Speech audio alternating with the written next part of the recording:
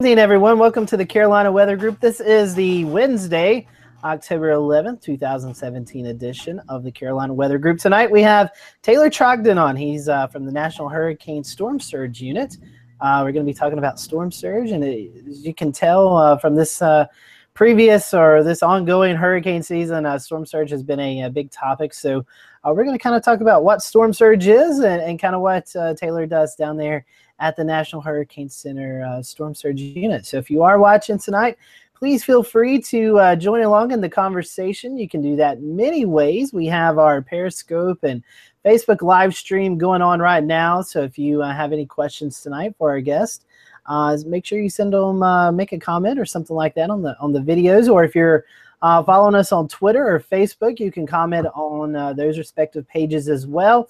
And if you're listening to the podcast version, maybe later on this week or a couple months from now, we'll let Taylor give his social media account out and how you can reach the National Hurricane Storm Center or Hurricane Storm Surge Unit if you have any questions as well. So that is all the housekeeping rules tonight. We are missing Ricky Matthews tonight. He's on assignment, so Ricky would not be with us, but everybody else is. So let's start off in Memphis, Tennessee, and bring in Eric. Eric, is it still warm over there? I know it's still warm here in the Carolinas. No, we had a cold front come through last night after setting a record high Monday at 92 degrees, which is just, let me tell you, with that and a 70-plus dew point, it was just ridiculous for October over here. But we had a cold front come through last night and actually had some nice low-level stratus that hung around through the morning and kept us in the 50s all morning this morning. I think we topped out around 68 this afternoon, so much more pleasant than the last few days. But systems are transient this time of year, and so unfortunately we're going to be back in the mid-80s, maybe a little bit warmer this weekend, and then wait for the next front to come in. But it seems like every time a front comes in now, we kind of peak at a slightly lower high temperature behind it. So we're getting towards fall, and we're very grateful for that. Geez, those 60s sound cold compared to the 92. The shorts were a little cool this morning out, that's for sure. I bet so. Well, Jared, you have termed this October and August into a term. So tell us how the weather in Charleston's doing and what your new term is. Some fine October weather we're having here. I'm going to put up a little graphic to show you just how nasty this has been. Let me share my screen real quick. I'm thinking more and more that it's not October more than it is Ugtober here. Yeah, October for sure. Yeah, absolutely. So here's a graphic I've been maintaining the last couple days. We have, until today, 72, just below the record high minimum today. But 74, these are our lows, 74, 77, 76, 75. So from October 7th through the 10th, we have been setting record low minimums at the airport. Wake up every morning to a little record event report, and yeah, no, not fun. I'm, just getting a lot of flack from people right now. Why won't you change this? We're gonna have a little cold front come through, maybe just take the edge off a little bit. Drop our dew points from 74, 75 to a balmy 69 or 70. But then it looks like we get a little more of a reinforcement next week from a backdoor cold front. Been watching this in the models for a few days. I'm very excited for it. It looks like it's going to happen and finally drop us down into the 70s. But, the long term, looking over the next few weeks or so, that southeast ridge wants to hold on rather tightly. So that's, we're just going to have to just kind of grin and bear it a little bit. Usually October is a really nice time of year. Things really start to settle into fall here, even despite the tropical systems we've been dealing with the last couple of years. But this October, let's just say I am very much looking forward to not having to use that pun much longer. Well, I'm holding Back it to you, Scotty. I'm holding it to you and Shay. I'm coming to the beach next week, next weekend. So I at least wanted to stay warm until I leave. So looks like James is around. So James Briarton is in the Queen City tonight. And James, you guys in Charlotte have also set some record low temperatures. or record low high temperatures? Oh, it was like record low temperatures. Not in this Charlotte. Actually, to play off Jared's point, I never thought that my air conditioner breaking in October would be a problem, but it was. So we had to tech out yesterday because it was like a sauna in here. And so also had some visitors in town this weekend, and I kept telling people it's not normally like Miami here. This is weird. So, Yeah. Nice. Yeah. Nothing against Miami, but stepping outside, I was like, this is very Florida-like, and isn't normally the case here. Yeah, it's been very warm. And James, you guys in Charlotte, as well as us here in the Western Carolinas, had to deal with the passing of Nate over the weekend, and that brought some interesting weather down your way and even up here in the foothills. That's right. Jared and I were live on, I guess it was Sunday, with all those tornado warnings out here in the Carolinas, because we were on that eastern side of the storm. And I think it is safe to say, and I don't want to speak for everyone, we all knew the threat, but I think it's safe to say the intensity of that, I think, caught us a lot off guard. So it was very impressive, very devastating, and I think something we will all certainly keep in mind next time, whether it's a hurricane or a tropical depression. Yeah, definitely. Before we get to Shay talking about Ophelia, I kind of want to recap what's happened here in the foothills over the past couple of days in the upstate of South Carolina, since that's where I am coming from tonight. The National Weather Service in Greenville-Spartanburg, as well as the National Weather Service in Columbia, South Carolina, and Blacksburg, Virginia, have been out over the past couple of days doing some damage surveys from the tornadoes. I briefly want to give you what the findings were. Before we go to Shay, we had 2 EF2 tornadoes, one in the Lawrence and Spartanburg County, South Carolina. That tornado was on the ground for 38 miles. An EF2 tornado in Pickens County, South Carolina. That's just to the west of Greenville, downtown Greenville. We had an EF1 tornado in the Newberry County area. That's just outside of Columbia. Then an EF1 tornado in Polk County, North Carolina. EF1 tornado here in Burke County, where I live. EF1 tornado in Caldwell County, where I live too. We're kind of on the border.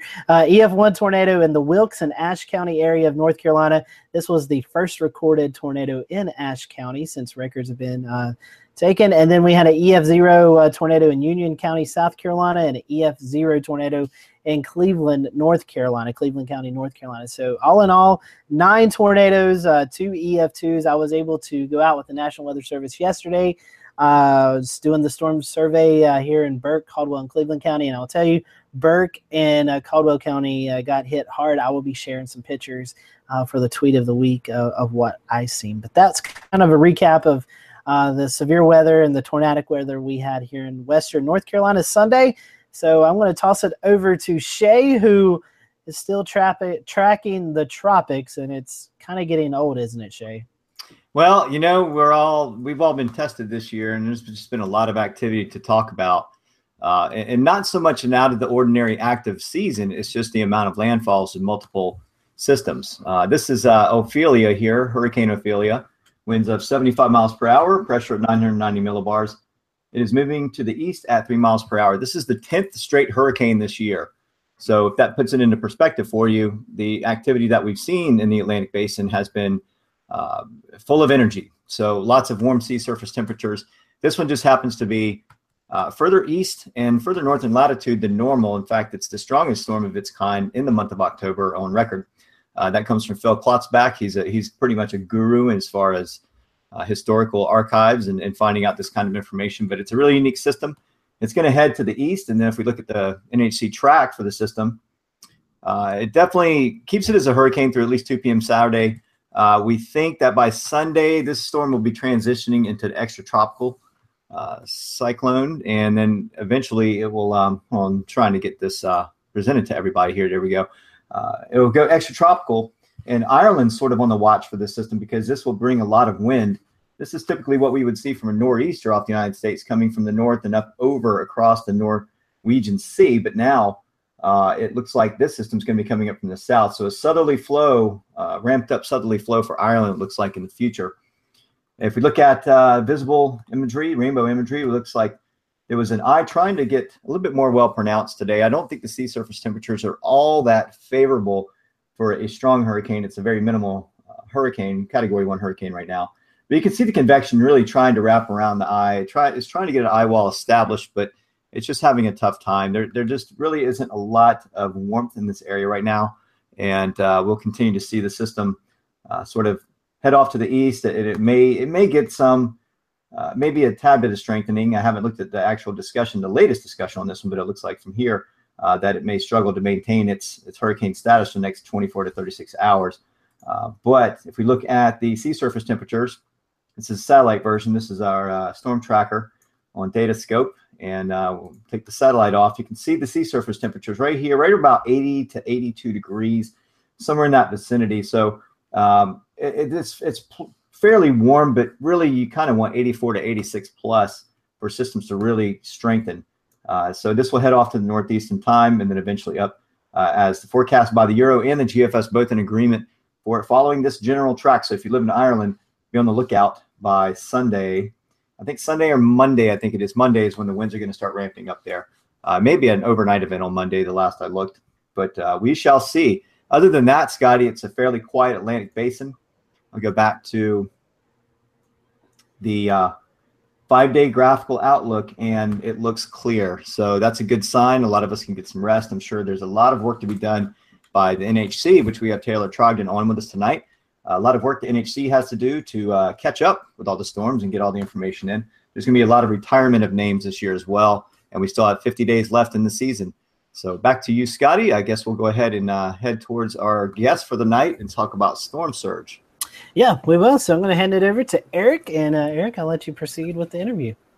All right. Thanks a lot. And we are glad to have Taylor Trogdon on with us tonight, as mentioned, with the National Hurricane Center Storm Surge Unit. And you've been working with your counterparts there in Ireland to get the storm surge warnings ready over there, Taylor? That's a hard no. That's a hard no. Okay. It would be a first, wouldn't it? Right. Certainly glad to have you on tonight. Thanks for joining us. And if you would, we'd like to just kind of start off with the general background question of everybody usually has some sort of story as to how they got into weather and kind of where you went from there to get to the point where you are now. So fill us in a little bit on how that evolved for you. Yeah, sure. I think as you guys probably know that people in weather seem to have a similar story. I think we have an interest when we're young, and then as you explore that as you get older, you take the science classes in high school, then you kind of find out that you're able to do that for a career, and it's kind of a no-brainer at that point once you find that out, because it's your hobby and you can extrapolate that into something that you do every day. So I've had an interest in all aspects of weather. I kind of started out in winter weather. I'm from Missouri, so I had all 4 seasons to interest me, and there wasn't an aspect of weather that I didn't love. So I kind of pursued that at Mizzou, and then I went to grad school at Creighton, worked for the weather service for a little bit, and then I ended up at NHC about a year and a half ago.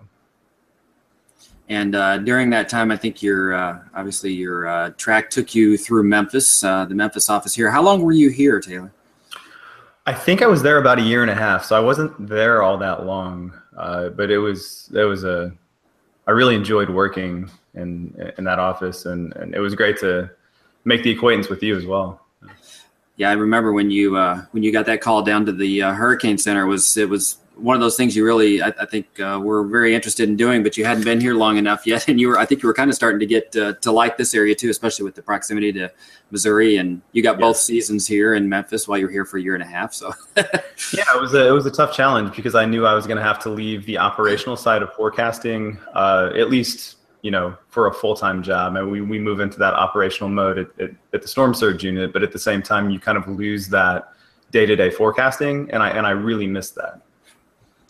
So the research side, then, that you mentioned, you do have some operational needs down there as well, but most of what you're doing then outside of the actual hurricane season is in the research side, right? Give us a little idea of kind of what it is that you do specifically with the Storm Surge Unit, which I guess is kind of its own little entity down there at the National Hurricane Center.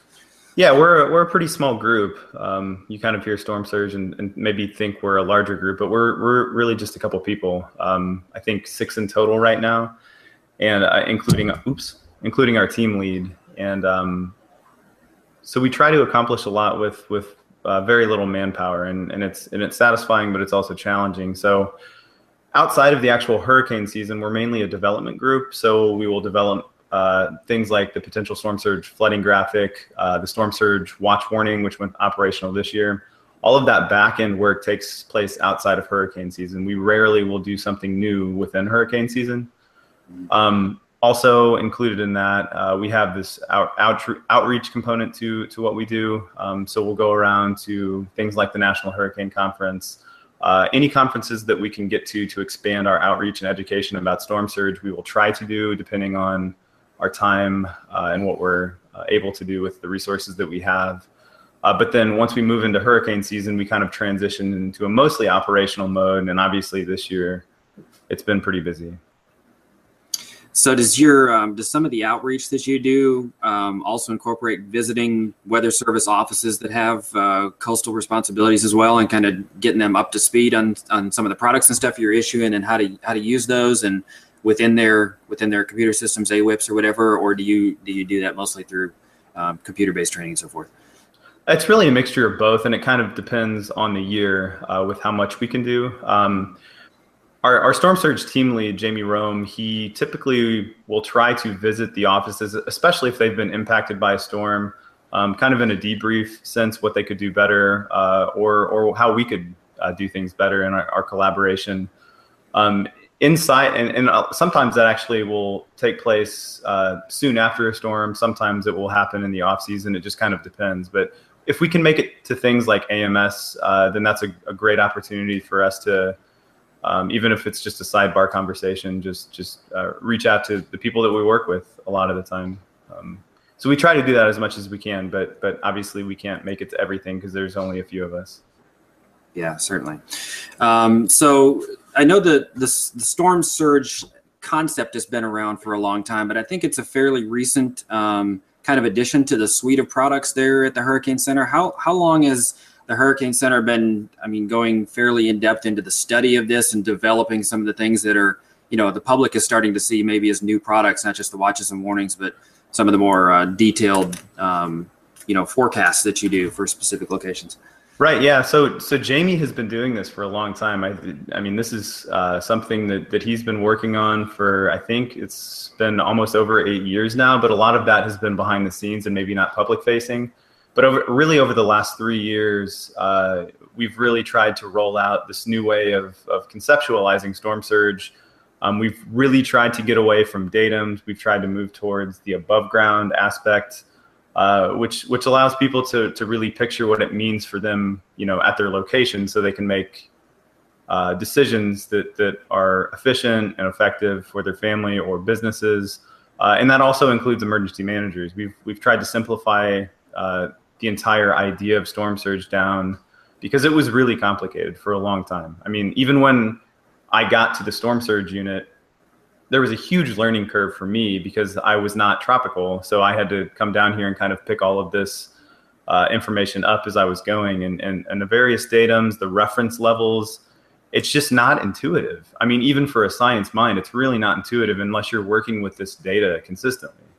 So we've really tried to make it such that if there's a storm, we can provide a few simple products, an action product, a make you take action product, which is the storm surge watch warning, and then the risk analysis, which is the potential storm surge flooding graphic. So they're kind of, they're meant to work with each other. And I think so far we're thinking that they're doing pretty well. Obviously this past season, or the current season, I should say, will be a great judge of that.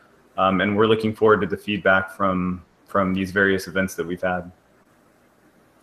So for those that aren't quite as familiar with just the storm surge concept, here in Memphis, we don't deal with storm surge. The Mississippi River doesn't really surge with any thunderstorm that comes across. Sure. So we don't have to worry about that. But what is, how does storm surge play into the strength of a storm itself? I mean, does a certain category of storm produce a typical amount of storm surge, or what are the factors that go into how much surge a place is going to get?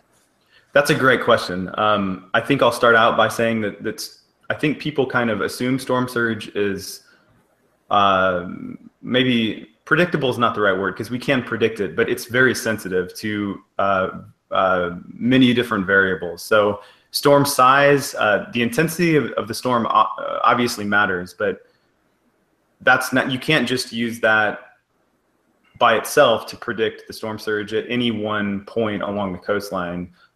Things like the shape of the coast, the bathymetry of the coast, the size of the storm, the physical spatial area of that storm. And the analogy here is that if you drag one finger through a bathtub, how much water are you going to displace? If you drag your whole hand, how does that change? How much water you displace? So even if a Category 4 storm like Charlie moves into Florida, it may not produce the surge that you would expect from a Category 4, whereas you have a storm like Katrina that was huge in size. It obviously weakened right before landfall, but still produced this enormous storm surge. And so I guess the overall point is you can't just use storm intensity to describe the storm surge leading up to a storm. It's very sensitive to multiple variables, and we try to wrap all of that into our forecast as best we can. But that's why we call it a risk analysis more so than a forecast. And we really try to drive that point home. So a lot of those factors then I would guess are all kind of pulled into some of the modeling and stuff that you use, right? So what are the models that you use to develop the products that go out, and what kind of things are they sensitive to that help to kind of refine that forecast? Yeah, so I mean, I'll start by saying some of it's experience. Jamie's been doing this for a long time. I mean, I've been doing this for about a year and a half though, as of now, and it's amazing how you can take some of this output, and he's just been through so many hurricanes that he can understand the deficiencies in the models and make that up through the human component. And that's been kind of a larger topic of conversation in the weather community. You know, will the human ever go away?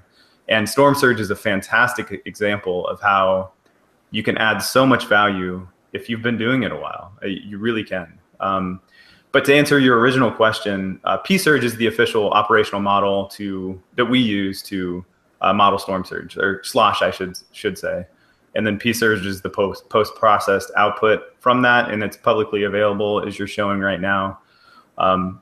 And we try to wrap these uncertainties into it, so we do use the 10% exceedance, so there's a 10% chance of a given value of storm surge occurring at an individual point. And that's kind of getting into the nuance of what we do. But that's why we kind of bake that all into the potential storm surge flooding map, so you can kind of get an idea of the risk envelope for a section of your area of responsibility, or if you're a member of the public, you can kind of understand what you can expect in and around you. So we try to leave P-Surge out of our public-facing products. It's obviously publicly available, but we direct people to the storm surge, potential storm surge flooding graphic. That's what we want. And that's the one then that shows for each point along the coastline kind of what to expect as far as how much water above ground level. And I think that's kind of the base unit you're using, right? So I can kind of, whoever's navigating right now, if you go back a page. There you go. So on the top, right there, it says surge overview. There's surge products. If you click on that, scroll down, there should be a potential storm surge flooding map link right there in Tier 1. And if you scroll down, there should be a few examples of what it looks like for those that haven't seen it. And Taylor, while Shay's pulling that up, maybe for our followers who don't live on the coast or really don't have any coastal experience, exactly what is storm surge? I mean, we in the weather community know what it is and why it's important to warn on. But for those who may not know a lot about tropical weather, what is storm surge and why is it so important that we do watches and warnings on this? Right. Yeah. So storm surge is a fairly basic concept. It's just the rise of water associated with the tropical system or extratropical system above the normal tide levels. And there are various components to storm surge that we don't have to break down. But it's important because it accounts for the majority of deaths with tropical system, which was quantified by Ed Rappaport at the Hurricane Center. And it accounts for nearly 50% of the deaths during landfalling tropical cyclones. So it's something, it was a problem that we knew needed to be addressed. And so there was a pretty aggressive approach to try to do that, which is how all of these new products were created, because we knew there was a need for something like this. And Taylor, we have Taylor Trogdon on from the National Hurricane Storm Surge Unit. He's joining us tonight here on the podcast. We do have a viewer question. It's from Craig. He was wanting to know, do you guys anticipate or do you expect to see maybe any plans that you start to issue storm surge watches and warnings for non-tropical systems like nor'easters and things like that? That's something that will be decided down the road. That's not really what we're focused on right now. Obviously, there is water rise associated with nor'easters, but we have ways of managing that right now. So that's something that will be decided by people that are above my pay grade.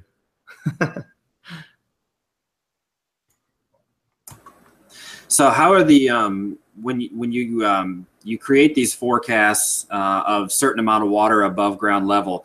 Are there ways of measuring that? Then you have instruments, the instrumented coastline. Then that and this maybe is a good place to bring Shay in too, but that allow you to figure out exactly what that surge is and how well it's verifying against the forecast. Yeah, we're obviously monitoring the gauge sites that are maintained by NOAA. Those are extremely important to us, but there are also very sparse in coverage. So, in all likelihood, you're not capturing that peak surge with any gauge network unless you're just extremely lucky. Much like the radius of maximum winds within a landfalling hurricane, you're not going to sample those.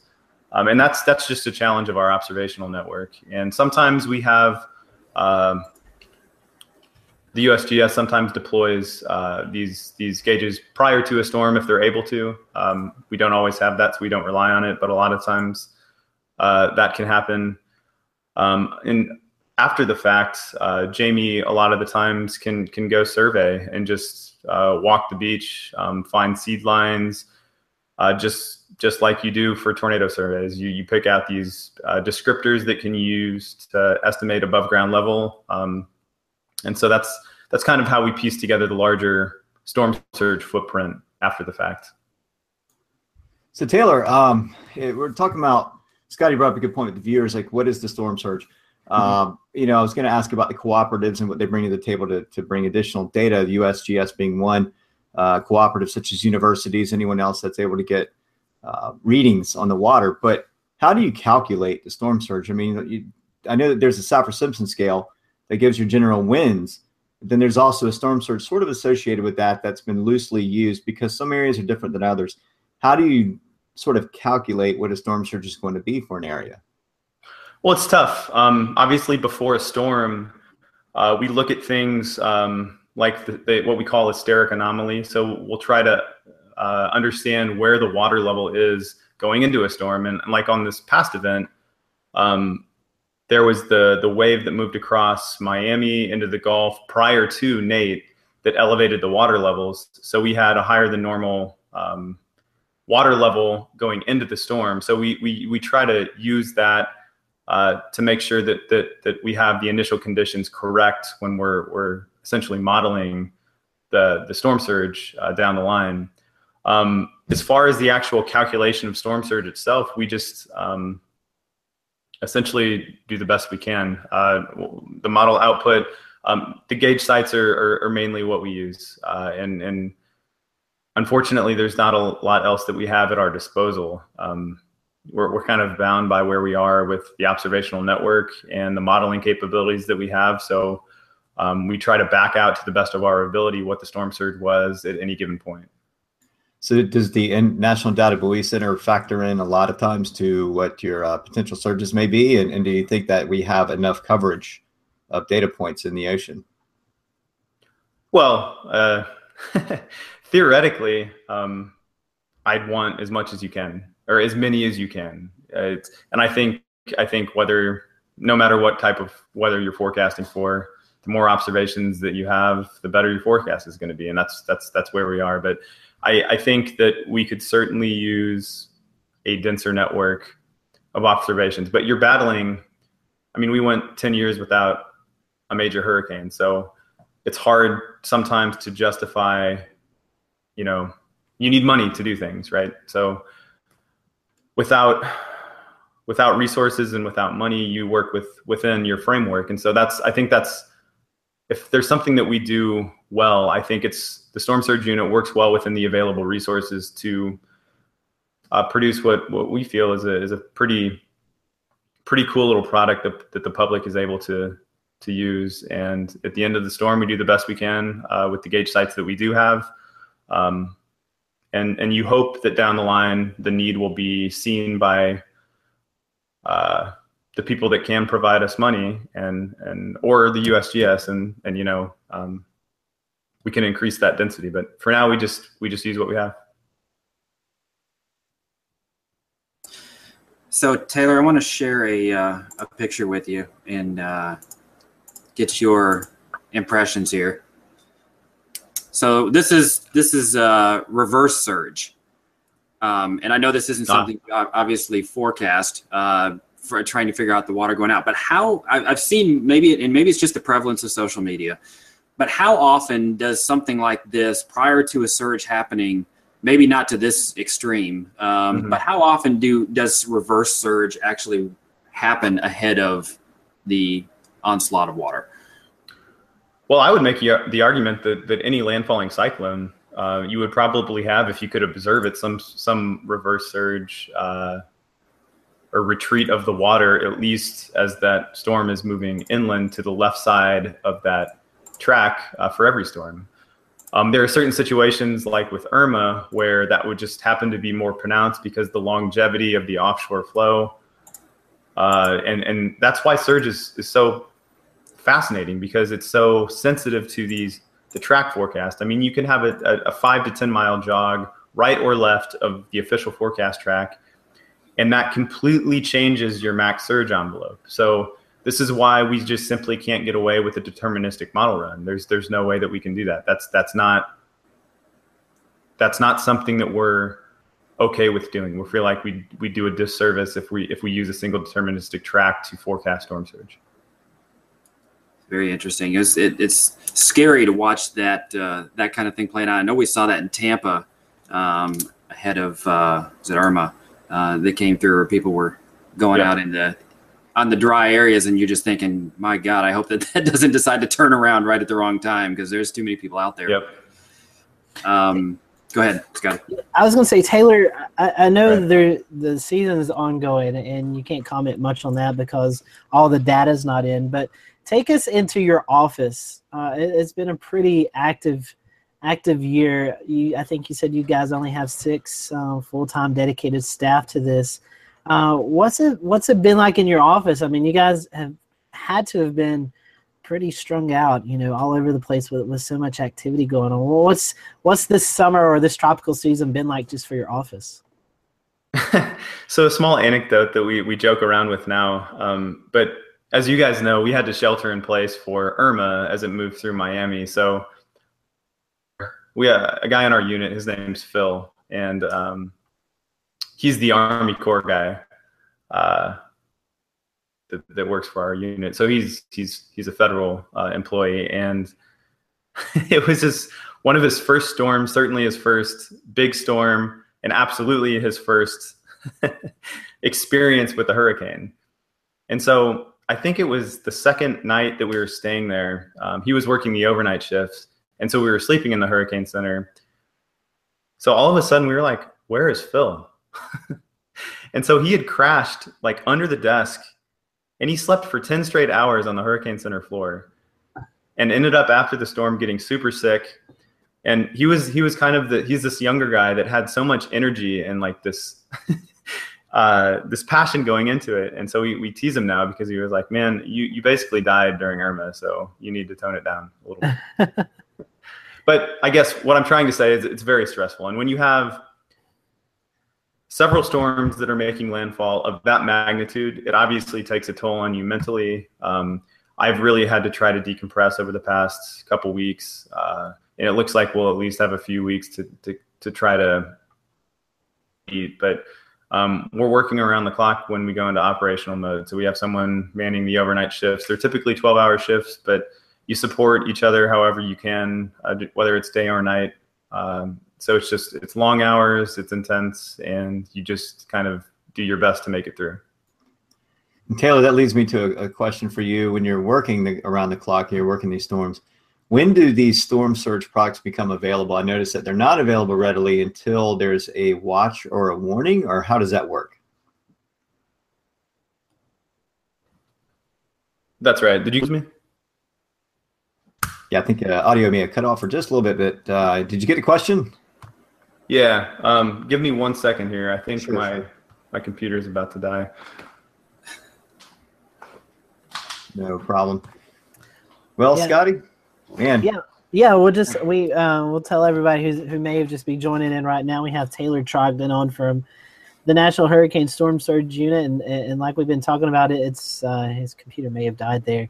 It's been pretty active for those guys. And Shay, I know you and Jared, Eric and I, we don't have to deal with this in our area, but you and Jared, you've had your time with Storm Surge, not only this year, but even last year with Matthew. And it's really a determining factor there in the Charleston area because you guys see this a lot.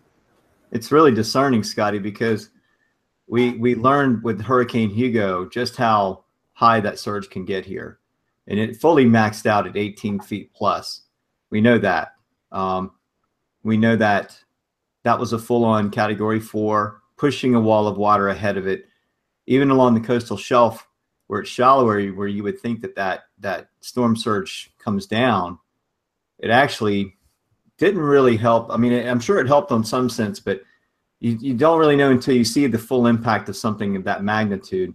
So you can't write it off. Just because maybe you had a 3-foot surge or a 6-foot surge during Matthew doesn't mean that we can't see an 18-foot surge again. I mean, it's just per storm. Every storm is different. And that's one thing folks got to remember is that one Category 4 is not going to be the same as another Category 4. And the direction it's coming from matters. Very distinct directions. If it's coming from the south, it has different properties. Coming in from right off the ocean, probably a more powerful system. It's all,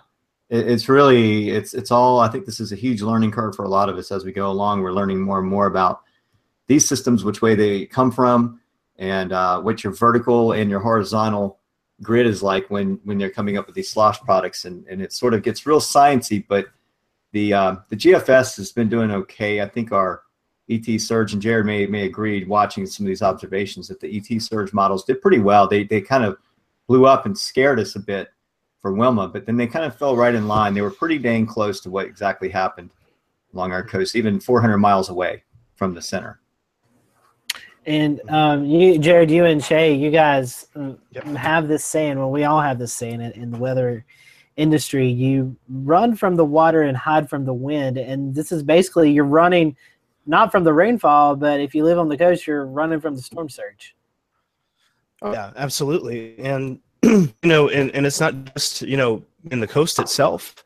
The city of Charleston has a major flooding problem. And, it doesn't take much to flood. You just need 7 feet in the harbor, and you've got salt water starting to cover roads. And so when you start getting that 8-9 foot tide, as we've had 9-foot tides now for the last 2 years with Matthew and Irma, enough. And then you get the rain involved. But then you push the surge more inland. And so you have to drive 20, 30, 40, 50 miles inland to get away from all of that. I was seeing pictures from, my neck of the woods. I live, about 15, 20 miles inland. And there are people just down the road, maybe not a mile from me, just completely inundated with surge. So, the rainfall certainly is no good, as we learned from Joaquin.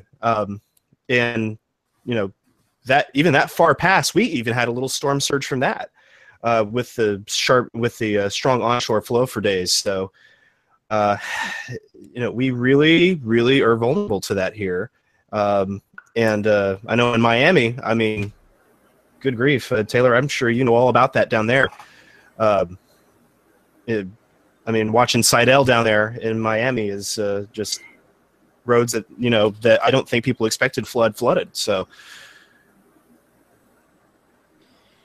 Yeah, definitely. And I think, the biggest surge that we seen was in the Florida Keys. And I remember seeing, I can't remember the particular island, but it was like a home that was, I think it was 15 feet, 16 feet off the ground. And, the water was lapping at the bottom, of the stilts or at the bottom of the base of the house. So it's something definitely you don't want to mess with. And I think we have Taylor back now. So, Shay, I think you was asking a question, so I'll let you go ahead as we near the 9 o'clock hour.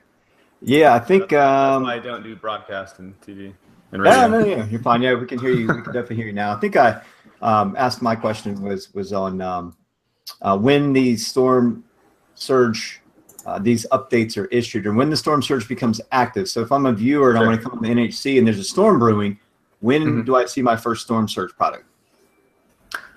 P-Surge becomes operational as within 48 hours from landfall. So beyond that 48-hour time frame, we refer people to our products that they're called MEOWs, maximum envelopes of water, that they can kind of it'll look similar to something like the potential inundation graphic, but it's more of a conceptual view instead of an operational model run. But you can really glean a lot from risk factors for any given location, towards your 60 and 72 hour time frame. So P-Surge becomes operational at that 48-hour mark. And one more from me. What do you consider a life-threatening surge risk? That's a great question. So we consider life-threatening to be 3 feet or greater above ground level. Very good, guys. Any questions? Yeah, I wanted to jump in a little bit, talk about the Storm Surge Watch and Warning product. And last year that it was experimental, transition to operational this year. Taylor, I don't know if you can lend any insight on this, but I'd love to know how this the transition to operational went for y'all and some of the feedback that you've gotten about the product. Yeah, we last year we had the experimental period, so we gained some of the feedback and tried to incorporate some of that into the watch warning framework. But really, the whole product is meant just like a tornado warning. It's meant is a take action type of product. So we can help emergency managers make decisions with that product. If we need an evacuation, or if they're needing an evacuation to occur, they can look towards something like the Storm Surge Watch Warning and say, hey, there's a storm surge warning that's in effect for this location. These people should probably evacuate. But it's been fairly smooth. I mean, there are obviously innate challenges with rolling out a product like that. But for the most part, I think it's accomplished what we've set out to accomplish. But I don't think we want to make any decisions on that until we kind of move through a hurricane season like this one. I think after this year, once we sort through all of the data, look at the comments that we have that we've received from emergency managers and members of the public, we can begin to move down that road of kind of that introspective look at what we do in the product itself. Now, one last thing. What's the best way for the public to receive these warnings? We're obviously pushing that to our webpage. It should alert your NOAA Weather Radio. Those are all very valid options. And obviously, I've seen the media has done a really great job with using both the potential storm surge flooding graphic along with the watch warning.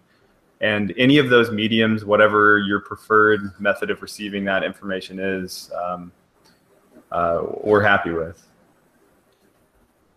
And Taylor, we're a little bit past 9 o'clock here, so we'll start to wrap up. One thing I wanted to ask you, and we asked this a lot of our guests, this is a fairly new unit that you guys are working on.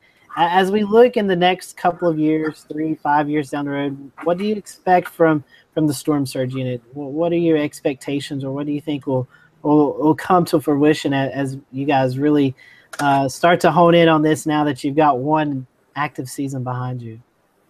I think for the most part, that remains to be seen. We obviously have internal ideas. The great thing about busy seasons is that they allow you to be creative. They allow you to think about ways that you can get better. And so I think in this downtime, especially after the season, we'll really start to think about things that we want to pursue, how we can pursue them. A lot of what we do is tied to the financials that we have coming in, and all of that has yet to be determined. So I think our overall goal is to push the entire science forward, and whatever that looks like down the road is kind of the path that we'll choose to do. But I'm sure we'll continue to be aggressive in how we attack it, and it's been fun working for a unit that's really trying to push the enterprise forward. Last question. Are you ready for some rest?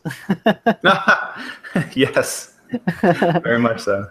Well, Taylor, we appreciate you joining us tonight. If you want to, how can our followers, maybe on Twitter and who's listening to our podcast later on, what are some good ways that we can follow your products? I know we've been pushing the website. Is there anything else that we can follow or to get this information?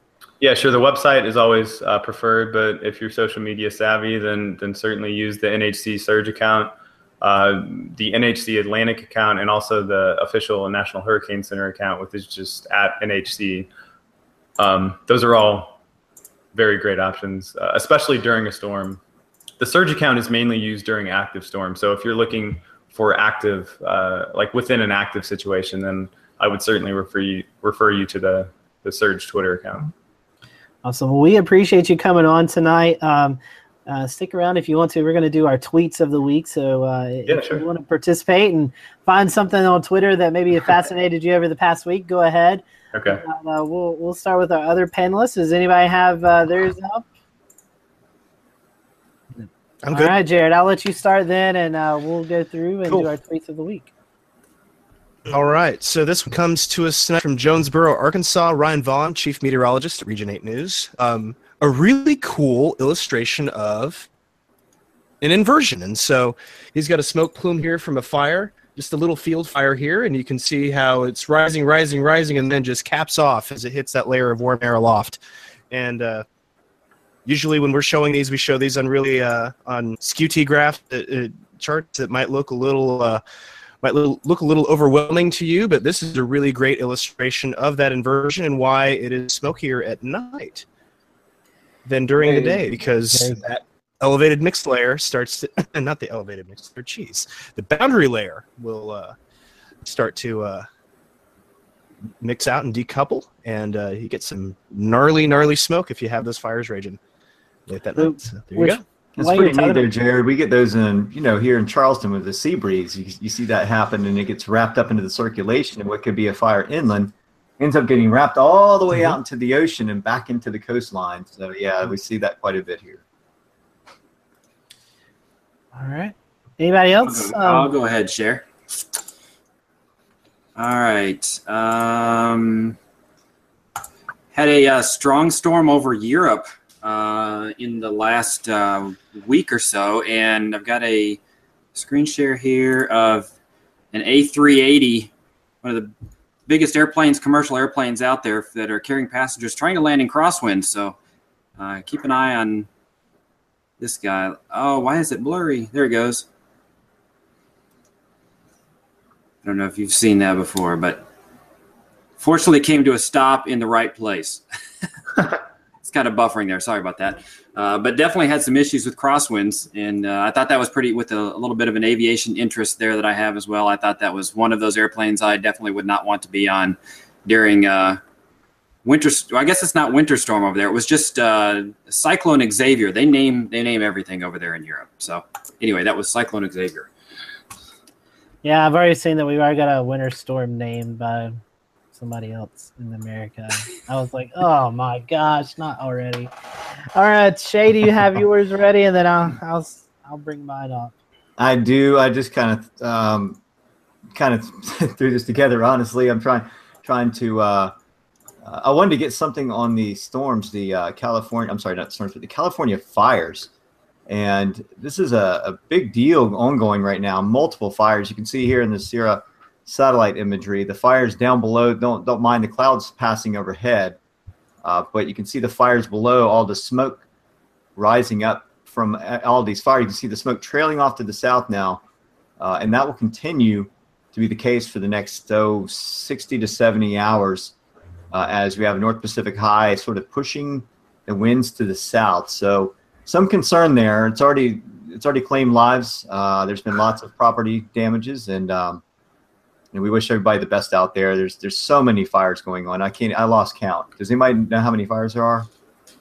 I don't remember, but I know I just seen a couple hours ago they're evacuating a whole town or city. Mandatory evacuation. So that's some terrible stuff going on out there. I'll tell you that the non-operational GOES 16 imagery, though, coming out of this has been pretty amazing to be able to see the hot spots on the fire channel and high resolution on where that smoke is going. It's got to be a pretty good benefit to the Weather Service to be able to know, where those advisories need to be for poor air quality. Yes, indeed. I'm going to pull mine up right quick. I will say I wanted to do the Mike Seidel with the chair blowing by, but I think everybody's already seen that one. So this was Brad Panovich tweeted this out, but this is one of the 9 tornadoes that affected western North Carolina here. This one was in Cleveland County. As you can see, it's going across the screen here. If you want to follow my Twitter page, I've got numerous videos of various tornadoes here that happened in the Western Carolinas, but this is just one that was one of many here in Western North Carolina over the weekend. So that was that, and we'll see if Taylor's got his ready. I was actually gonna use the same thing as Shay did, but I couldn't find it on my own Twitter. But there was a picture of the wildfire aftermath that really shook me when I first saw it a couple of days ago. I don't know if it's able to be searched by any of you that can screen share, but yeah, I think I've got it. I shared it. Let me pull it up right quick while you're talking. Yeah, to me, I mean, wildfires are one of those really scary weather events that I think, unless you're in an area that experiences wildfires, I don't think people quite understand. And so when you see something like this, it really drives home exactly how quick a fire can move and how damaging it can be. So when I saw that, it caught me off guard too. I didn't realize it was so that I didn't realize the extent of the damage. When I saw that, it took my breath away. It is absolutely devastating. Absolutely. There was one more, Sky. This was the one that I was looking for. Is one that I posted. This is a Web Sky app, Blue Sky. It's latest surface smoke, and just sort of a sped up animated version of what it believes the winds will be doing. So you can see this strong push to the south, and so a lot of these fires with a sped up wind are going to be cutting through these valleys, and there's a lot more to deal with these fires, and they've gotten some of them out, but a lot of them are still rampant, and there's still a lot of properties at risk. So, yeah, hope the best for them. Yes, indeed. So, we'll continue to monitor that throughout the weekend, but we want to thank everyone again for watching the Carolina Weather Group. Next week, we don't really have a topic to talk about. It's an open week, so it's boys' night, I guess, around the old Carolina Weather Group. We'll find something to talk about.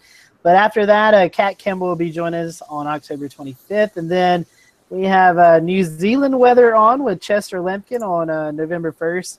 And then November 8th, we're really excited about this, the JPSS-1 satellite launch. It's the polar satellites that they're launching into space.